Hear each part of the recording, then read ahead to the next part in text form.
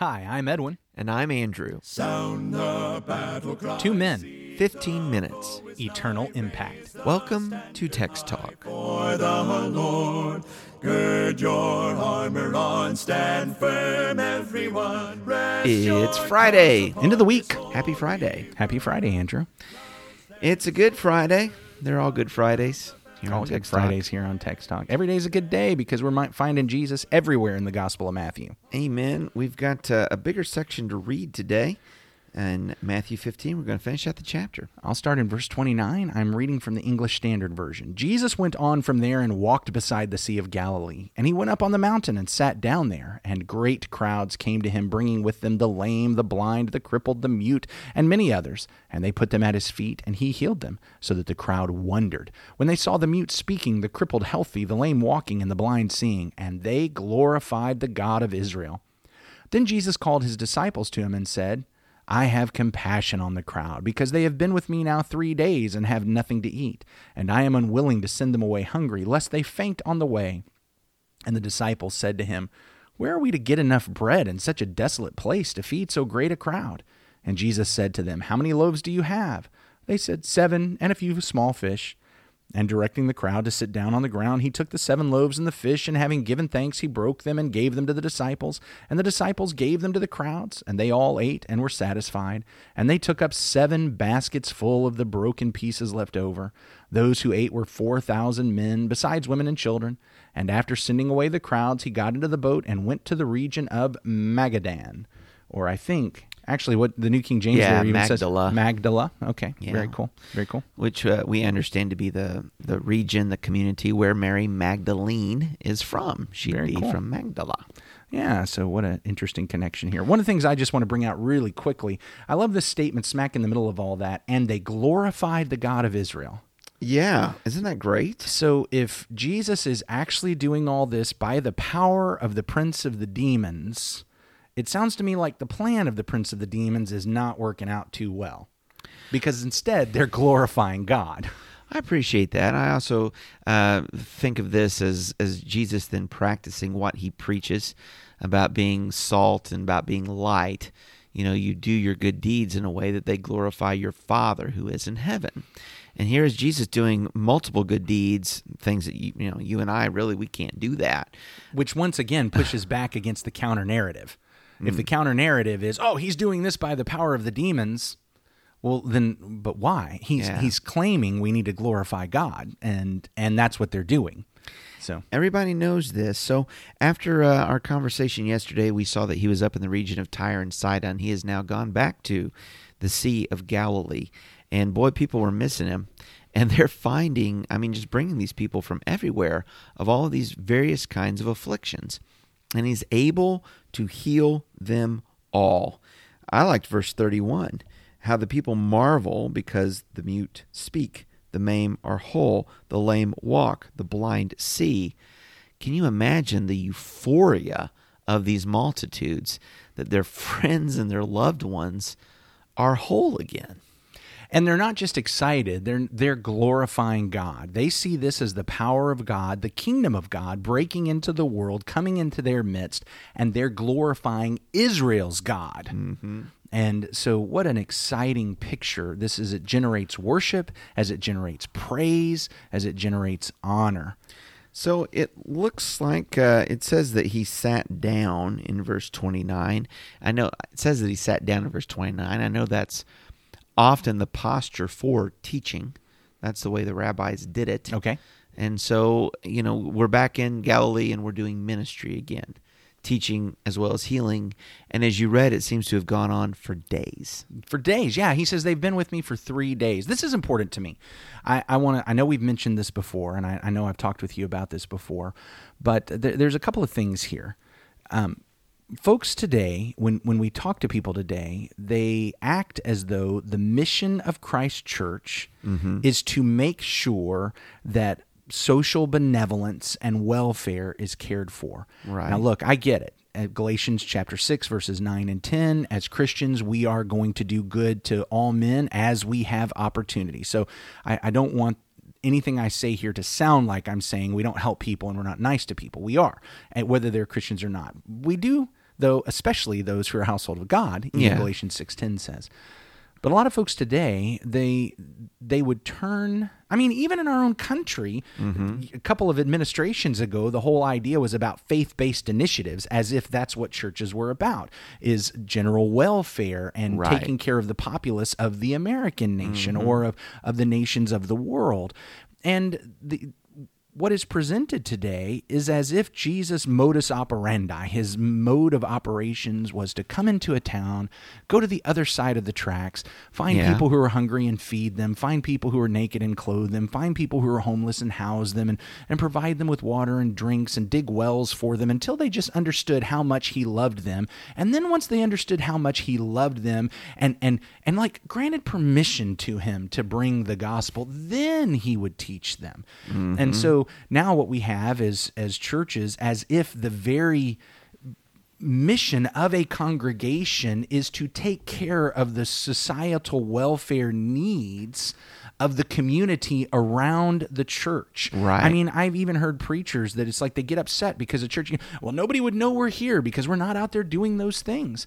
But that's not how Jesus worked. Jesus didn't go into town, go to the red light district, hang out in the bars, feed the people who were hungry until they all started listening to them. He went into the synagogues and started teaching, and they started following. Yeah. And here, a lot of people will go to this passage and the other feeding miracle and say, well, look, see, this is what Jesus did. He went around feeding people. That's what we should do. Yeah. But please, please, please, Andrew, notice right here, they had actually been with him for 3 days. Yeah. He didn't feed them on day one. He did not. He didn't feed them to get them to follow him out to the mountain. No, he didn't. He didn't feed them on day two. It's not until this third day, and now it's, look, I have compassion on them. They have devoted themselves to me and to my teaching, and now it's put them in a hard place.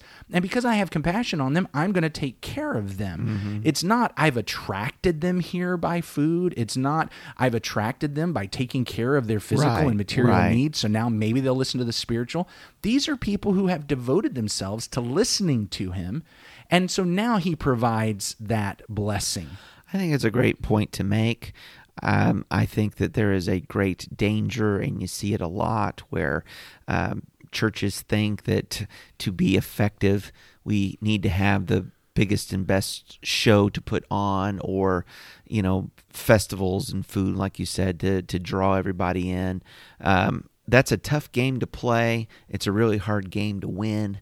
When you make the church about those things, well, some other upstart church comes into town and they do a bigger, better show. I heard a fellow say one time, if you convert people with hot dogs, you can only keep them with steak. Yeah. And the idea that there's always this upping the ante of appealing to the different desires or even amusements of a population. And that's not what Jesus did. That's not what his church is about.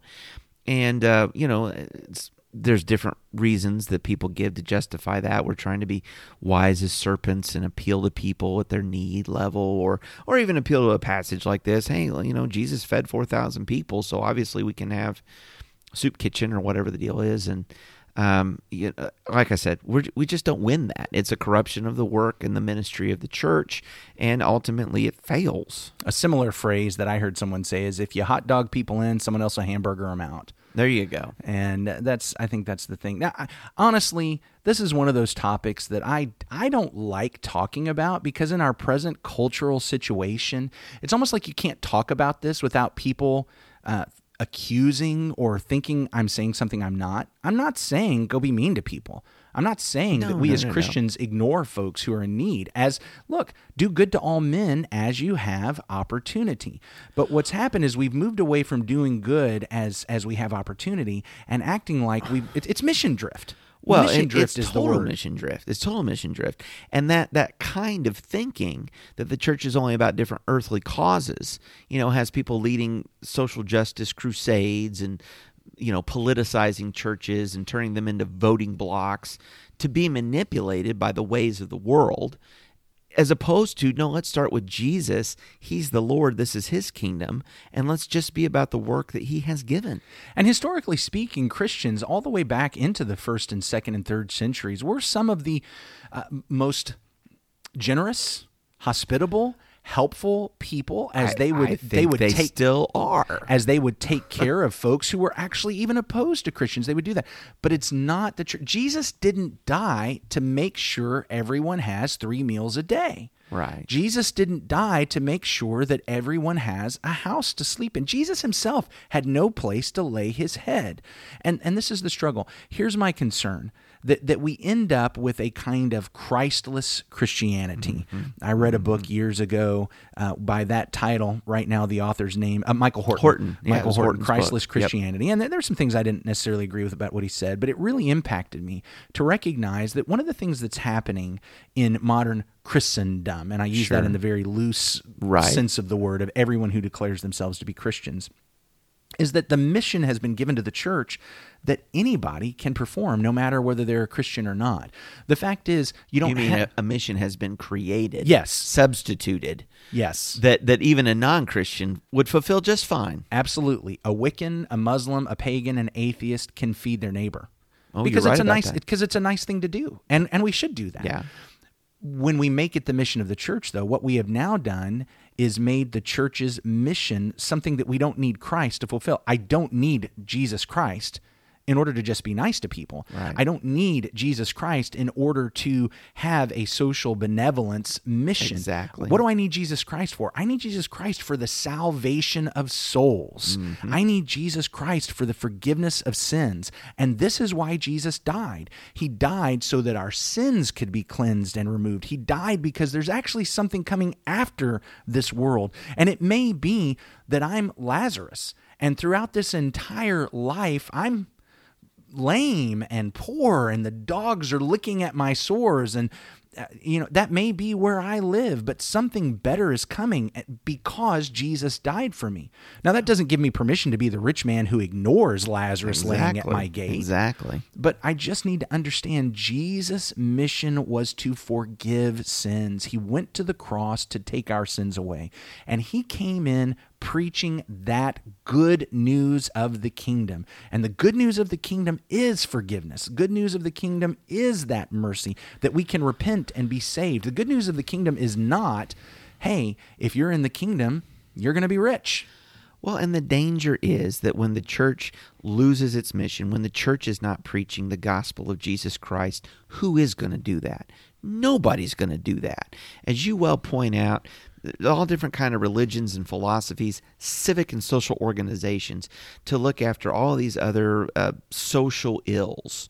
That stuff's all going to get done. And there's plenty of people that'll do that.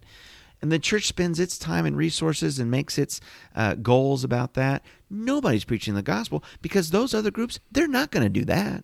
Yeah. And the devil will be fine and happy for all of us to die satisfied in our sins. I guess one thing I would say, I don't know that all of the social civic things are going to get done, but I do know anybody can do them. And Christians can do those things. But our mission as the church, get the message of the gospel out. And that's actually what we see Jesus doing. And this benevolence that he offers comes as a blessing to those who are devoting themselves to that. Not as a means to attract people in, not as a secondary, not even as a secondary mission, but certainly not as a primary mission. Yeah, absolutely. Absolutely. Well, we thank you so much for joining us with our conversation today in Matthew 15. Who knows? Maybe we'll just get a little bit of action on the Facebook group after this one airs. I bet we do. And we love that. We love that. Send us an email with your thoughts. TextTalk@ChristiansMeetHere.org. TextTalk@ChristiansMeetHere.org. Let's pray. Our great God and Father, we thank you, Lord, for this day, the time to be together, to study your word, and to look at Jesus Christ, to look at his amazing ministry, how he was preaching and teaching the gospel of the kingdom of heaven first, how he worked miracles that demonstrated his true identity, how he had compassion for all people. And Father, we want our hearts to be shaped by that, to truly be compassionate and helpful to others as we can and as we may, but to always remember that the greatest help is the gospel. What Jesus died for and rose again, that's the gospel, and it's about souls. And we pray, Father, that you'd help us to keep our priorities right and in line with your word for your glory. In Jesus' name we pray. Amen. Amen. Thanks for talking about the text with us today. I'm Edwin Crozier, and I'd like to invite you to join the Christians who meet on Livingston Avenue in Lutz, Florida this Sunday for our Bible classes and worship. You can find out more at christiansmeethere.org. Check out our daily written devotional that goes along with today's episode. You can find a link for it in our show notes. Michael Eldridge sang all 4 parts of our theme song. You can get more from him at acapeldridge.com. Please remember to subscribe, rate, and review Text Talk in your favorite podcast app so others can find it and learn about it more easily. Have a fantastic day. Steady, pass the word along. Onward, forward, shout aloud, Hosanna. Christ is captain of the mighty throne.